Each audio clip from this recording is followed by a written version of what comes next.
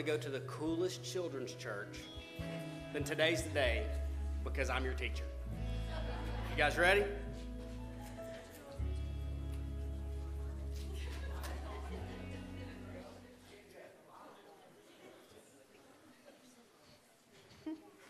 For everybody else, listen. That's fair. For everybody else, turn to Revelation chapter 2. And I'll bring that kind of energy.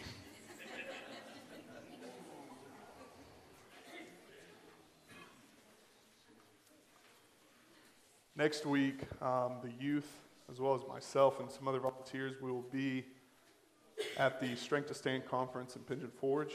So I will not be here, but my friend and your brother in Christ, Al Haywood, who's our local area missionary, he runs a Christian counseling facility here in town. He's going to be filling the pulpit in my stead, so please look forward to that. He does an excellent job whenever he brings the word.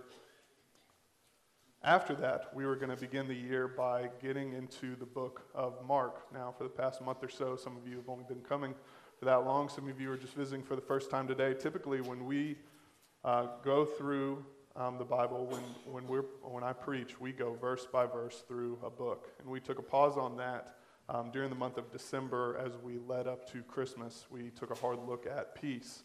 Today, we're going to be taking a hard look at us as a church, but after that, the week after next, we will be returning to that verse-by-verse walk, and it will be the first time since I've become pastor that we have gone verse by verse through a gospel, and I'm very, very excited by that. So what a wonderful way to kick off the year and work through that by looking at the life and the works of Christ himself.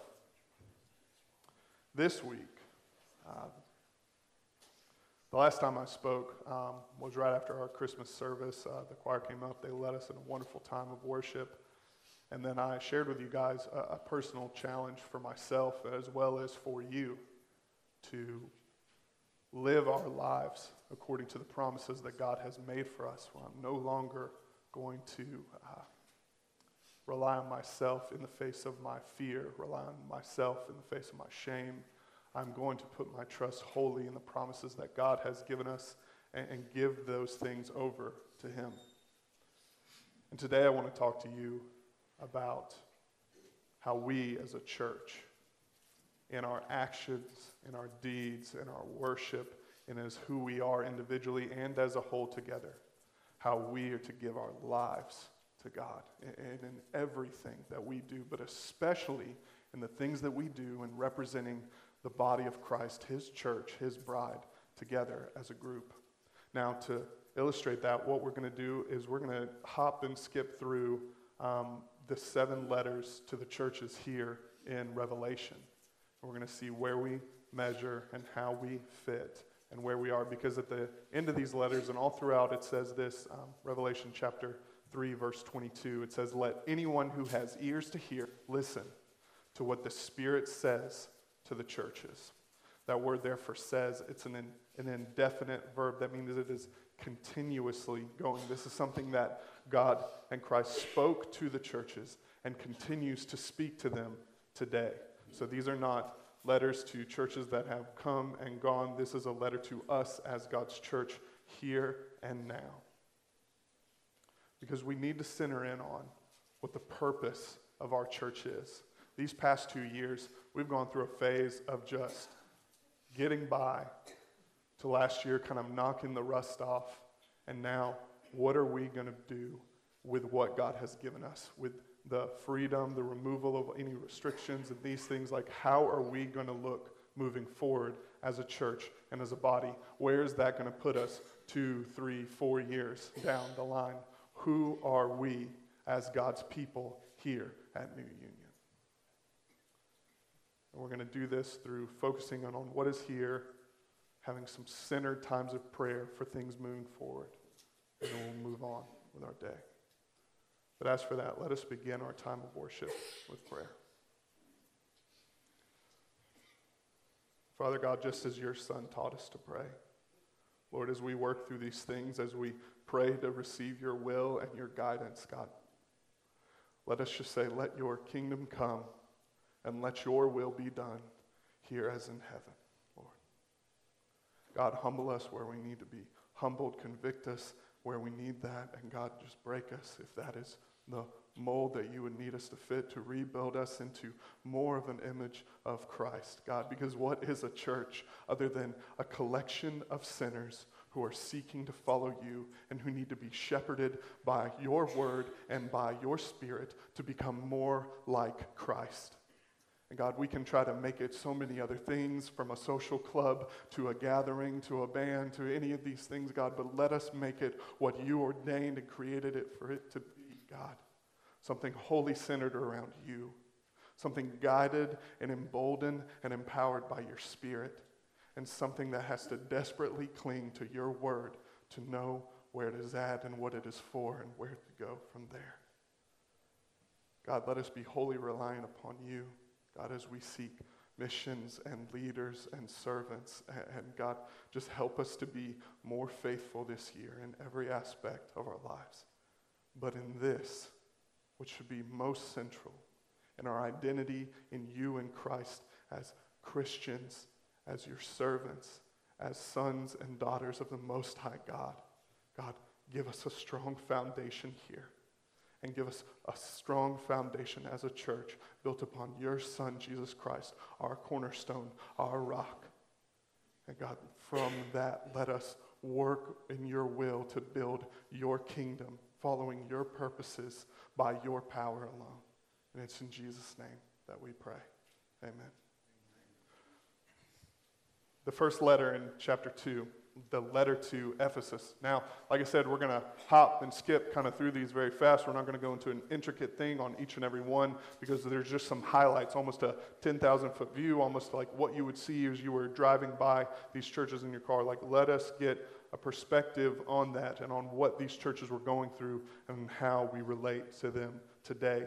It says this, verse 2 in chapter 2. It says, I know your works. This is Christ through the Spirit speaking to this church. He says, I know your works, your labor, and your endurance, and that you cannot tolerate evil people. You have tested those who call themselves apostles and are not, and you have found them to be liars. So they have been faithful, they have tested, they have seen, and in their works and in their labor and their endurance, God has recognized them. He says this in verse 3, I know that you have persevered and endured hardships for the sake of my name, the name of Jesus, and you have not grown weary. But I have this against you. You have abandoned the love you had at first. The love that you had at first. When looking at this, it draws me to two different types of love that Christ draws us to. One is that he commands us, you will love the Lord your God with all of your heart and with all of your soul and with all of your mind. Is this the love that they have abandoned? Is this the love that they have forgotten? Or is it the love that when Christ is speaking to Peter, Christ came back after the resurrection. We see this in John chapter 21. He's hanging out with his boys. They're having a fish fry on the beach. And after they had eaten, he sits down with Peter and he says, Peter, do you love me? And Peter says, yes, Lord, I love you. Now, this was after Peter had denied him 3 times before his crucifixion. And here we see Peter saying, yes, Lord, I love you. And what does he call him to do? It says, not apologize to me, not bow down, like, don't you remember what you did? No, if you love me, Peter, despite the sins that you have committed, despite the ways that you were unfaithful to me, if you love me, then you will feed my sheep. That means the ministering of the gospel, the caring of the people, the care of the flock. Like Peter is such a foundational part of the church, the rock upon which will never move. Like this is what Christ commanded him. If you will love me, then you will feed my sheep. Is this the love that the people here in Ephesus, this church, had abandoned? We're uncertain. We don't know. We're not going to dig in all the way.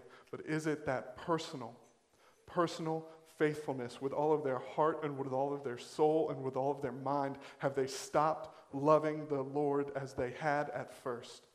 Or is it because they have stopped showing Christ the love that he demands when he asks them just to feed his sheep in ministry and in service, in humility? Is that what they've done? And he says this, he challenges them in verse 5. Remember then how far you have fallen. Repent. That's a word we're going to see over and over and over again in these letters. A calling to the church, not just a calling to sinners who need to be saved, but a calling to even those in the church as they pursue to live as Christ has called for them to, as they pursue to be his church and his bride. He calls for us to repent and do the works you did at first. Otherwise, I will come to you and I will remove your lampstand from its place unless you repent. Now, this is not a specific thing to one person in that church, but to that church as a whole, that he will remove them from its place unless they repent. Maybe this is why we see hundreds and thousands of churches each and every year who have to close their doors. Maybe it is a lack of faithfulness. Maybe it is a lack of personal love and devotion to the God who gave everything for them. Or maybe it is because they are not doing what shows Christ our love for him most by being selfless and sacrificial servants and feeding the sheep that he has given us in our lives.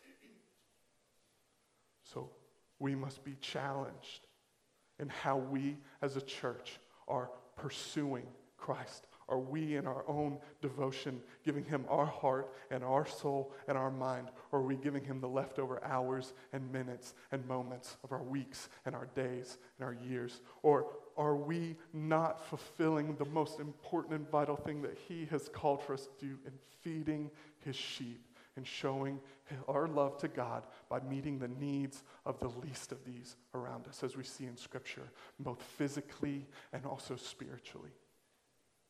We go on to the letter at Smyrna. Okay, it says this in verse 9 to the letter at Smyrna. I know your affliction and poverty, but you are rich. I know the slander of those who say they are Jews and are not, but are the synagogue of Satan. Don't be afraid of what you're about to suffer. Look, the devil is about to throw some of you into prison. He's going to test you, and you will experience affliction for a time. Be faithful to the point of death, and I will give you the crown of life.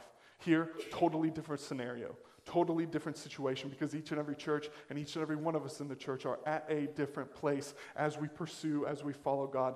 These here who are poor and who are suffering, who are guaranteed by God, like they are about to suffer. They are going to go through a time of trial. They are going to experience affliction. The devil is about to throw some of you into prison and test you. And what does Christ call in this? He says, be faithful to the point of death. Give everything in your life. This is a call and a challenge that those who went to Passion this past week did. As Pastor David Platt stood, it was like 11 o'clock at night, as he challenged them after a time of worship, of prayer, of showing them the 3.2 billion people that are on this earth who have not heard the gospel, as he challenged them with this, to go to the nations, all tribes, all tongues, all nations.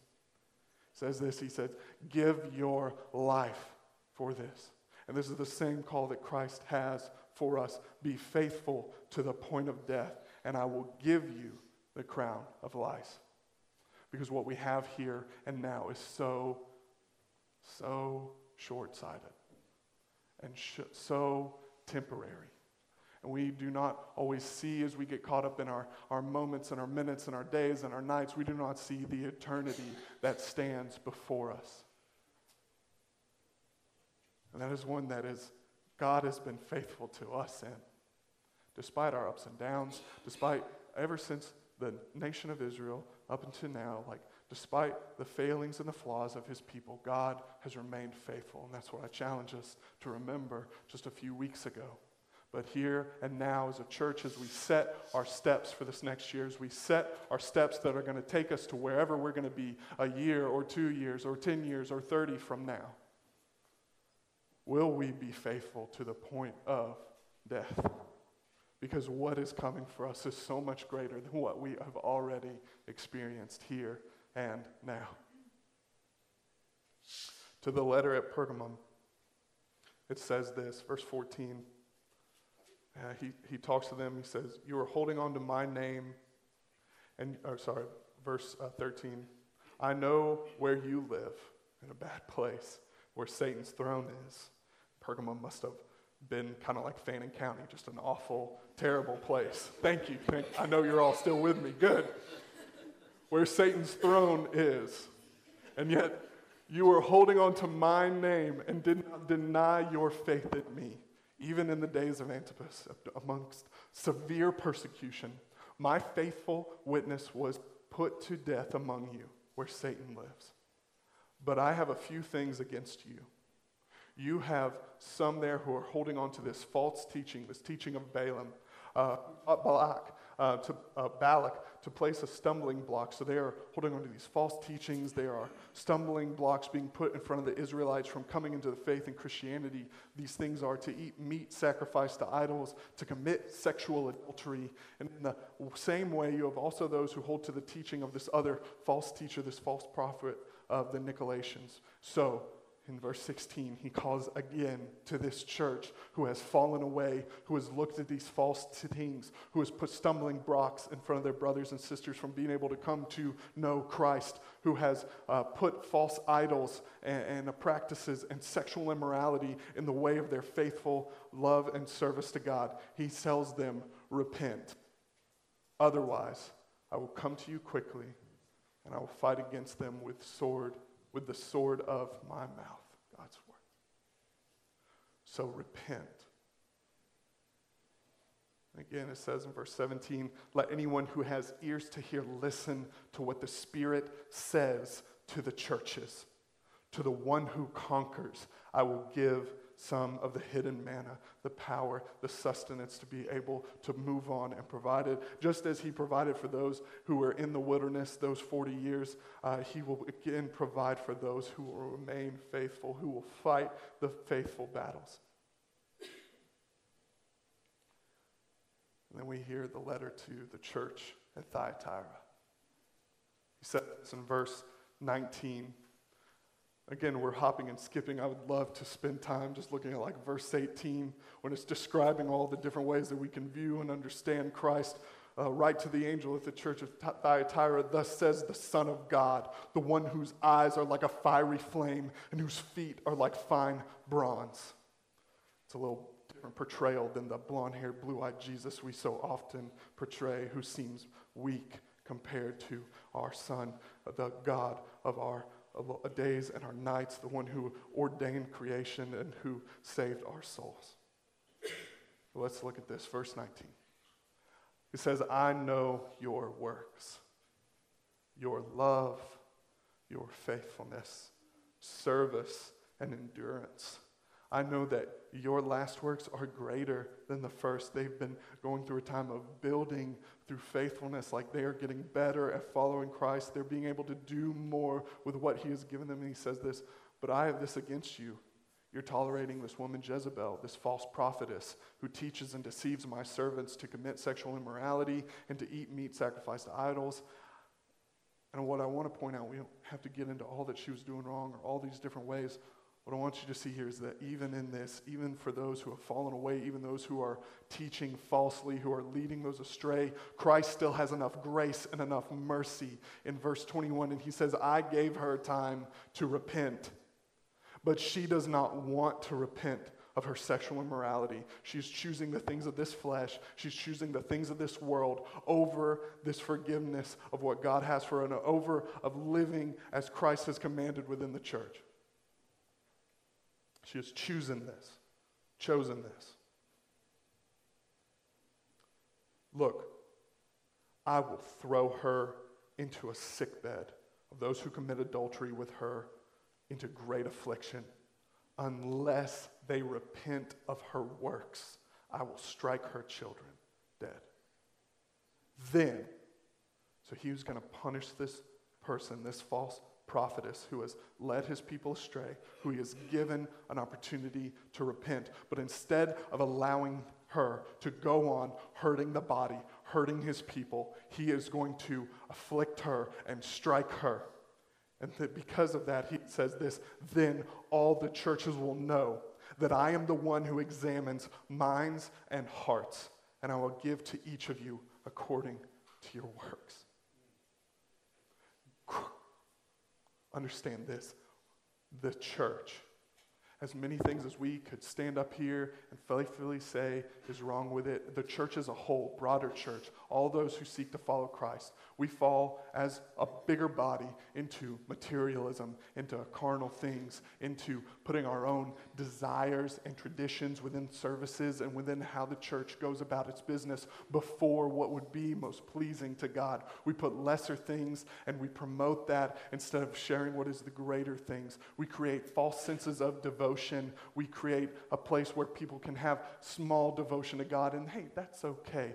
But that is not what matches up with God's word and with Christ's vision for the church. So things are still taught in many churches today, and possibly even in here sometimes, that are false and would lead us astray. But God is going to give those false teachers and those who fall away and those who make these mistakes in following them time to repent. But if they do not, He is going to show His love and His protection and His providence for the church by punishing those who are teaching falsely, by punishing those who are falsely following those wrong teachings, because then all the churches will know that I am the one who examines minds and hearts, and I will give to each of you according to your works.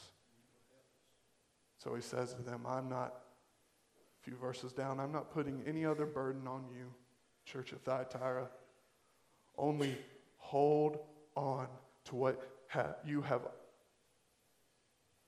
Only hold on to what you have until I come, because He is coming.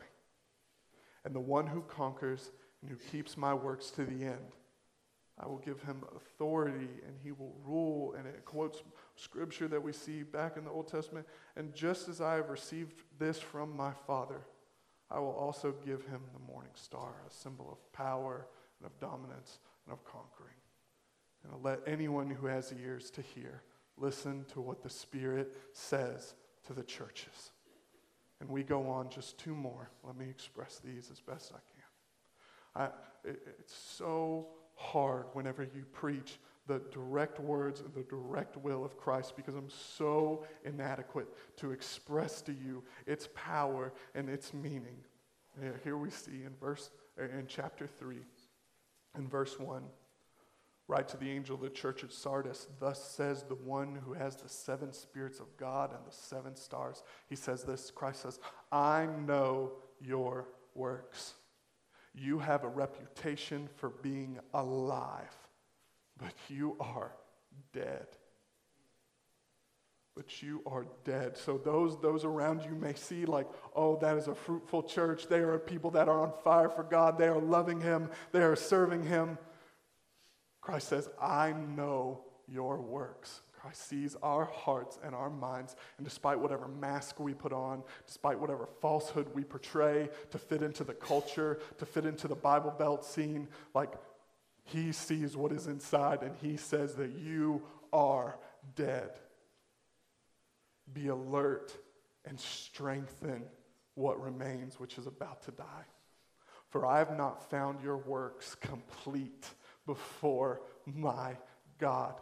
Christ sees and He judges and He protects and He disciplines and He guides His church. He says, remember then what you have received and heard. Keep it and repent. And that's the challenge that we have today. Remember then what we have received, what we have heard, all tied up in this Word of God and in the Spirit that is within us. Keep it. Keep these commands. We see in Matthew chapter 28, we see at the end of Mark this challenge, this great commission that if you're a good little Baptist, you probably know. But it's to go and make disciples of all nations, baptizing them in the name of the Father and of the Son and of the Holy Spirit. And after that part, it's like, man, that sounds real good. But after that part, it says, teaching them to follow all that I have commanded. It's what we're to cling to. It's what we're to live by, not just on the promises of faithfulness and goodness that God has given us, where we can have hope and joy and peace in our lives, but in the commands that He has given us, these boundaries, these things that are to set us apart from the world, that are to set us apart from the old death that we used to live in, that old flesh, that old sin, and into this new life that we're going to begin now here on this earth, mature through sanctification, through the power of the Spirit, and through God's will, and that we're going to live in eternity in God's presence by His will and to His glory. Thank you.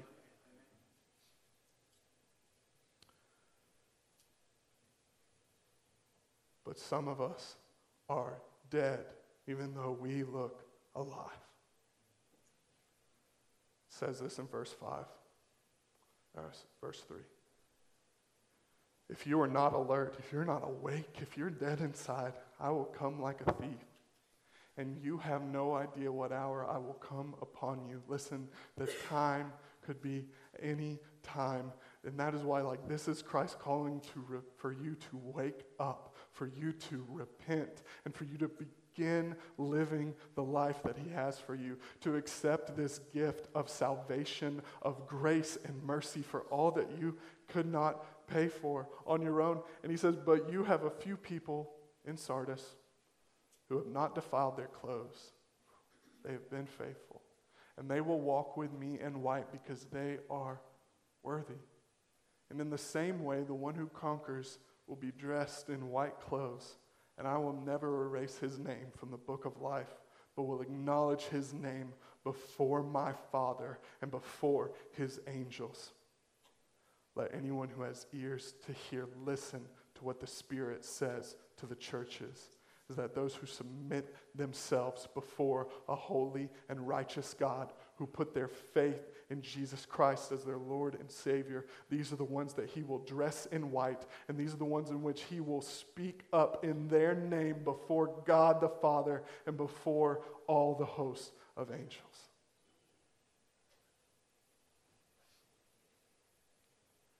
And finally, the letter to Philadelphia. Verse 8, it says, I know your works. Look, I've placed before you an open door that no one can close because you have but little power. Yet, you have kept my word and have not denied my name. Because you have kept my word, verse 10, because you have kept my command to endure, I will also keep you from the hour of testing that is going to come on the whole world to test those who live on the earth. I'm not a prophet.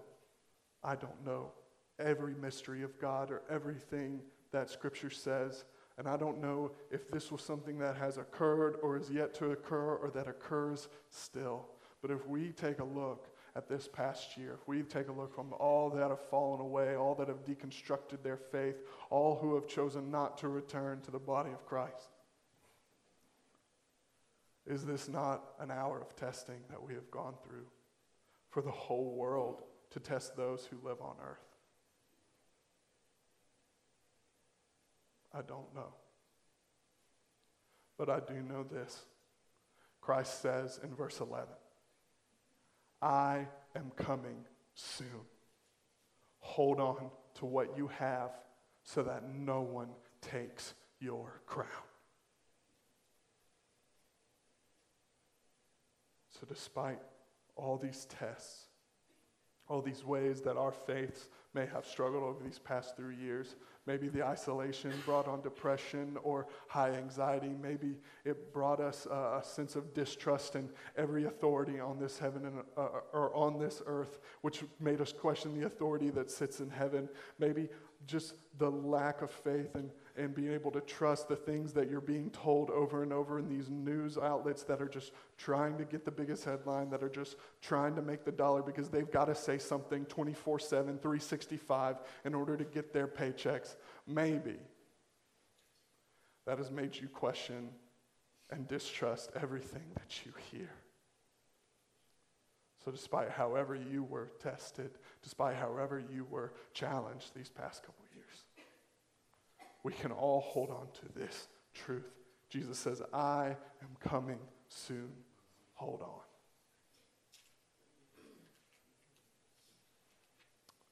Finally, the letter to the church at Laodicea.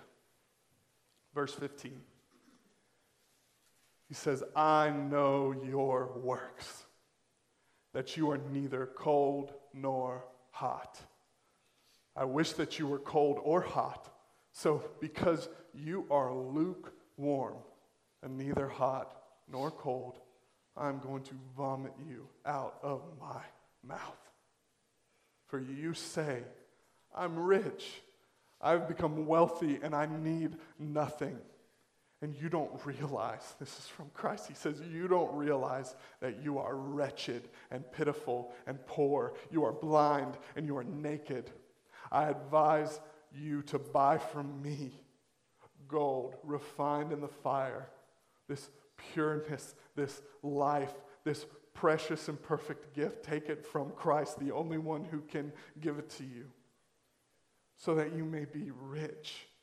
White clothes, that you may be dressed and your shameful nakedness not be exposed. An ointment to spread over your eyes, so that you may see. As many as I love, and this is again over and over as he says, I know your works to these churches, and he calls for them to repent. This is a summary of what we see that he has done for them. He says, as many as I love, I rebuke and I discipline. So be zealous and repent. See, as a faithful father would discipline their children, as a loving father would do so, as many as I love, Christ says, I rebuke and I discipline. So be zealous and repent. See, I stand at the door and knock. If anyone hears my voice and opens the door, I will come into him and eat with him, and he with me. That's the power of the gospel. And so let anyone who has ears to hear listen to what the Spirit says to the churches and what the Spirit says to us as a church even today. So if we begin to look, as we step away from this, as we take from it maybe where you're at through conviction and through humility, as we worked through these different issues, these different challenges that Christ had laid upon these churches, we see a common thing that we need to repent. God has seen our works. God knows our hearts and minds. And though he judges the church, he sees us as a whole. He sees us as a whole. But the health of a church is also seen by those who are weakest amongst it. And that's not a call for us to go on a witch hunt and find out who's not been reading their Bible every day and put them to task. It's a call for each and every one of us to repent and to submit and to humble ourselves and take a hard look as we begin this year on an individual level at where we are at in our faith and our following with God. Have we left behind the love that we first had? Have we put idols and sexual immorality and the things of this world in front of our faith and our walk with God? Have we fallen away to false teaching, false doctrine that has put us in an idle state of believing we're doing what is right and yet not pursuing God the way that he calls for us to? Whether by seeking our own desires or seeking traditions laid up by man and not by God. And so what I want us to consider and pray on is that God would give us a stronger identity on who we are as a church. If we begin to look at Scripture and the commands that he has for the body then and now, we see that we're to be a loving community that is centered upon humble service, bold missions, and we're to have a time of worship in our lives, individually and communally, congregationally together, that is centered around what pleases God most. Not on what we have done, not on what we feel would be best, but what on God has called for us to do.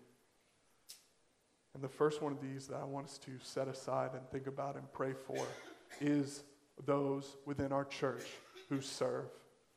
That God would raise up amongst us leaders and teachers and, of course, deacons as well.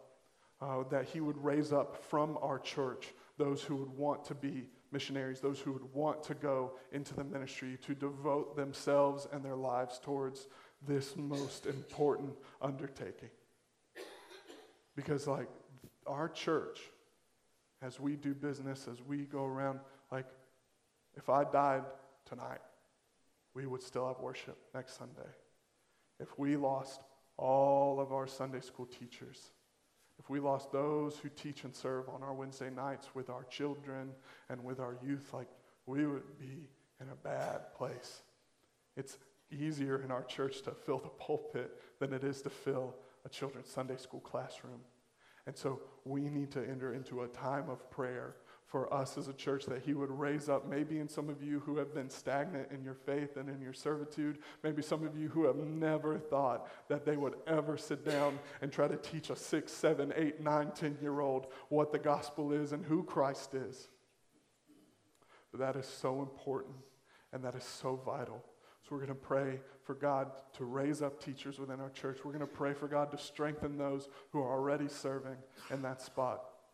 We're going to pray to God as we get all these small Bible studies, all our small discipleship groups, all these going up. Like, we're going to pray that God would raise up and put a burden in the hearts of some of us to be leaders for him, to set aside our lives so that we can try to help others grow in their faith, that we would understand the burden and the need for teaching and training for ourselves so that we could lead better as well. And then, of course, we are going to set aside a time of prayer for these leaders, these teachers, but also for our deacons in the church, who for the past 2 years have had their legs kind of cut out from under them, and how they can serve and how they can work outside of prayer, outside of just doing what they can. Tonight we're going to vote on a thing at our business meeting to be able to make it to where we can have more deacons in our body. Right now there's a number limitation on our constitution and bylaws. We're going to vote that away. We're going to put in place where any man who is willing and who is faithful and who lives up to the standards that God has set aside for that position, or who is at least willing to, that they can serve in that role. These are men who are to serve and be leaders of servants. They have the role of taking care of some of the least of these amongst the body. And they need our love and our support and our prayer. And now, if you look in the back of your pews, you may see some of these white index cards. If there's someone amongst our body, whether they're here today or not, I would encourage you, if you would like to nominate them, because we are a congregationally led church in this aspect. If you would like to nominate someone to serve as a deacon, please write their name down on that sheet of paper. I, in my haste and in my Hobby Lobby handiness, had someone else cut a hole in the top of a cooler in the back of the church. Just shove these cards down in there. We're going to take them up until the end of service, or until after service next Sunday. So if you want to pray about it, if you want to take your time, if you want to wait till next week, that's fine to make your nomination. So now, with that said, let us enter into a time of prayer for those who would seek to serve God.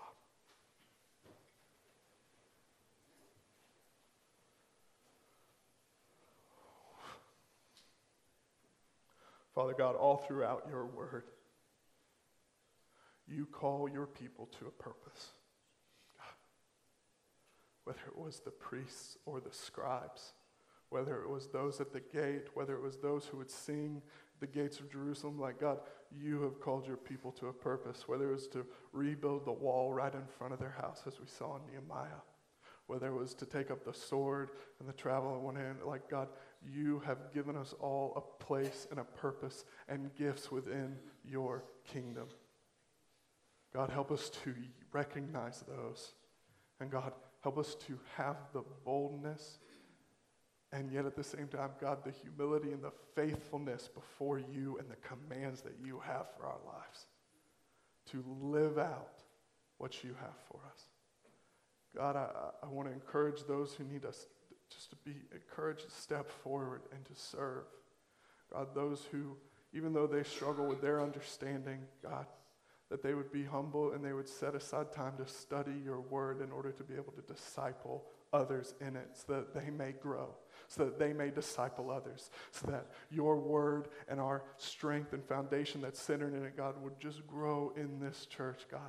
Because it's not just enough to know you and to know your son and to hear the gospel, God. But then we got to seek it and live it out and grow in our faith and in the foundations there. God, please raise up men and women in our church who would be willing to disciple others. God, I pray that you would raise up those who would go to some of the most precious and sometimes the most innocent and yet the most sinful among us and our children.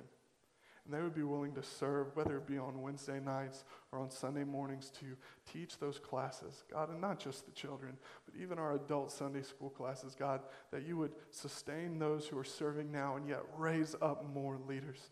Because this generation will pass, and so will the next, and so will the next, God. And though of you have kept our church for 100+ years, God, we want to see your church as a whole kept for 1,000 more until your Son returns. Let us be faithful until that day. Let us serve in the roles you would have us do until that day. And God, I pray for those who would be nominated and those who would qualify and who would seek to serve as deacons. God, your Son came as a servant. Your Son came and he humbled himself and he laid his life down to serve others. He did not come to be served, but to serve. And God, he served those who were the most sinful, the most broken, those who were suffering, and those who were in desperate need, God. That is who we seek for our deacons to be, to help this church in all the ways that they can through your power and through your will. So God, I pray that you would guide us through this process, that it would not be our desires, it would not be those who we just think it would look good, let it not be those who are dead inside, even though they look fruitful. God, let it be men who are willing to submit themselves before you. In Jesus' name, amen. The next thing, and I don't know what time it is, and I quite frankly don't care. But the next thing that I want us to intentionally look at and pray for is the mission in which our church has for us to spread the gospel. If you want to know where we are at, I will give you a fact, and I will try to share it without anger, without sadness, without bias. Here's just a plain vanilla fact, that the worst attended Wednesday night service that we had this past year was the one that we promoted for months and that we set aside specifically to where anyone in this church who was not teaching and keeping the children at the time, but where anyone in this church that would want to attend would be able to go through one of the easiest and most unintimidating evangelistic training sessions that I've ever experienced. That was the worst attended Wednesday night that we have had all year, when nothing else was in the way. There was no choir, there was no youth, there was no anything. That was there, and that gave me an idea of the pulse and of the heartbeat of the church. That in these past 2 years, a church where we have put our money where our mouth is for so long and giving to missions and supporting those who want to be sent and who want to go, and in going on missions overseas and locally and here and there, like we have done that financially and faithfully, and yet over the past 2 years we have fallen away from that, some because of restrictions, but maybe because the conditions of our hearts have changed, and we became more selfish and we became less focused on those around us, in the sense that there are 3.2 billion people on this earth who, if they do not hear the gospel, they will die and they will go to hell for an eternity. Some of those people are right here next door. Some of those people are in the next county or down in a city. Some of those people are across the nation with our brothers who are seeking to serve them over in New Orleans or up in New York. And some of those are in countries and places that you've never heard of and you cannot pronounce. And yet, that is what God has called for us to do. It is one of the most foundational and first fruits of your faith. That is why after you receive Christ as your Lord and as your Savior, you're to stand before the body, you're to get before the church, and you're to be baptized as a public proclamation of what Christ has done in your life. It is that essential, it is that foundational, and yet there are those, and in myself as well, like there are portions and times and seasons throughout our life where we have failed to do it, even to those closest to us. You are to share your faith. You are to tell people around you and the world about Jesus Christ, and we have not been faithful to that. We have been faithful to let others do it on our behalf, but for us personally, as a church, as a people here, as me, myself, we have shipped that off and gave that responsibility elsewhere, when it is on each and every one of us. And this is not supposed to be a browbeating. This is not supposed to demoralize you to where you won't want to do it at all, but this is to pull you up from the rut in which we have gotten stuck in and see that there is so much warfare and so much life and real invigorating life for us to live if we would just take the gospel outside of these four walls. And so I want to pray for us as a church. Even though we do certain missions, we have our funding and our people, they go to put on events like the Vogel Christmas thing, the 4th of July event at the park, where we have access to thousands of people that don't typically come into this church, where we can feed 15 to 40 families each and every month down at the food pantry. Like, there are things that we do as a church that are good, and yet we need to use them more effectively to share the gospel and make that the intent, and make that the reason we get up on Monday mornings and get here to serve there, or take time off, or do this and that, to go on mission trips both nationally and abroad. And so as we begin to plan, a couple weeks ago, Tom came up here and he said, if you're interested in being a part of the mission team, like, come up here, let's talk. I would challenge you again, when we have some more of those meetings, be involved in that, because we're going to do stuff here, right here in this county. We're going to do stuff nationally, whether it be New Orleans or somewhere else in Kentucky, helping with the relief, and we're going to go to the nations as well, wherever we can get in, whoever will let us fly, whether you're vaccinated or not vaccinated, we will find a way, whether Honduras or Peru or Istanbul or wherever God calls us. Let us seek that now in prayer, that he would show us his will, that he would guide us in where we can go, and take time off from our work or take time off from our hobbies and just put those things first in which God has called for us to do. Would anybody like to pray that prayer for us? Harrison.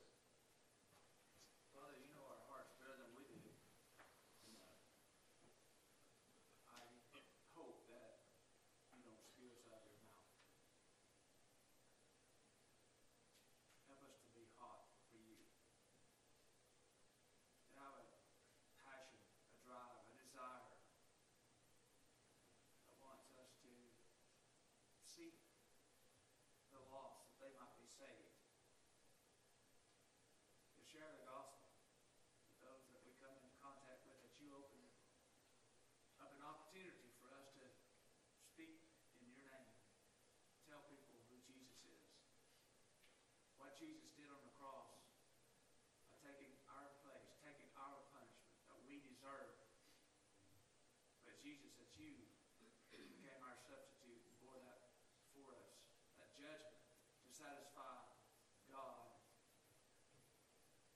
that we might be able to have righteousness, the righteousness of Jesus Christ. And Jesus, that you died on that cross, and you were buried, and then you were raised from the tomb 2 days later, and eventually ascended into heaven. And we believe that. We believe every bit of that in its entirety. And that's the simple gospel. And that's all we have to share. Help us not to be afraid or have fear. Help us to be bold, to be Christ-like. That you, God, would make a difference in our lives. And we'll give you the glory for it all.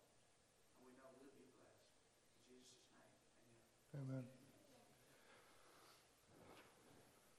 The last thing I will mention is that God has just been so good and so faithful to us. And that when we show our faithfulness to him, when we step out of our comfort zones, when we follow his will for our lives, he will bring fruit and he will bring growth.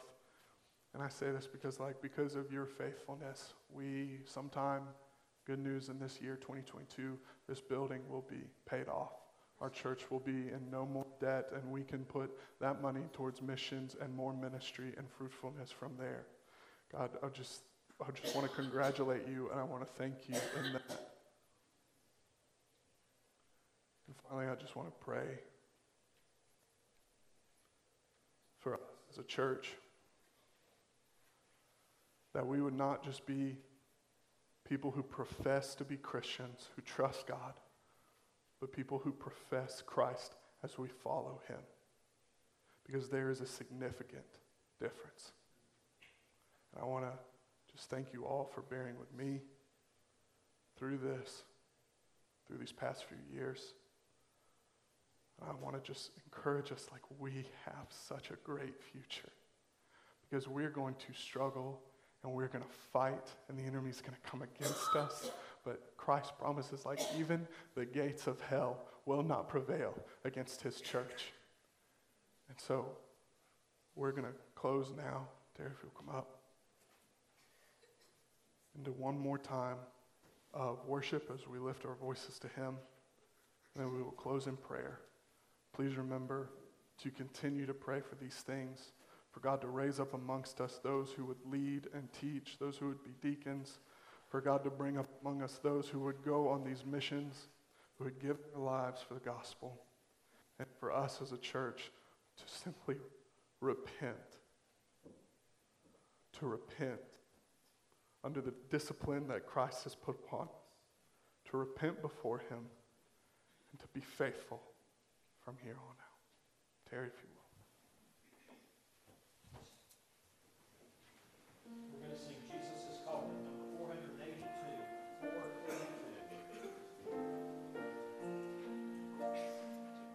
Jesus is tenderly calling you, calling today, why from the sunshine above will you roll, farther and farther away.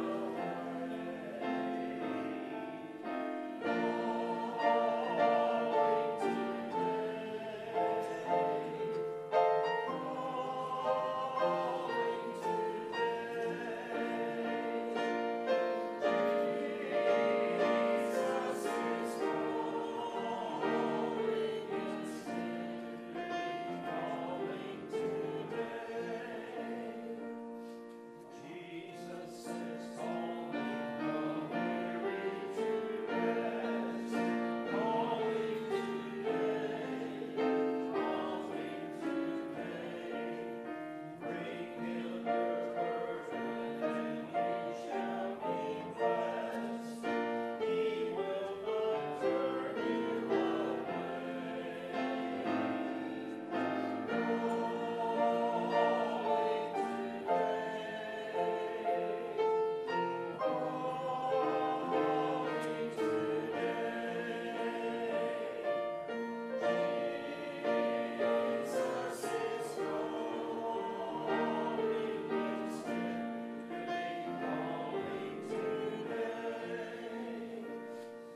Jesus is waiting, oh come to him now. Waiting today,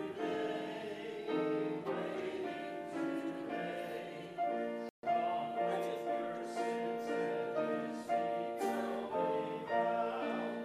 Come and no longer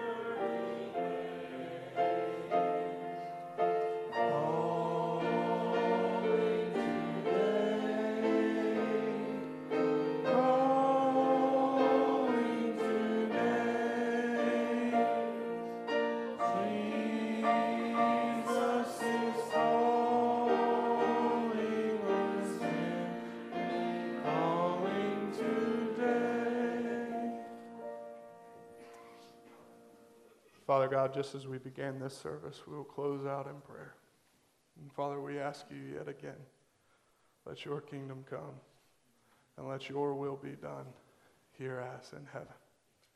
Father God, this is your church. And God, these are your people. They were created for you and by you, God.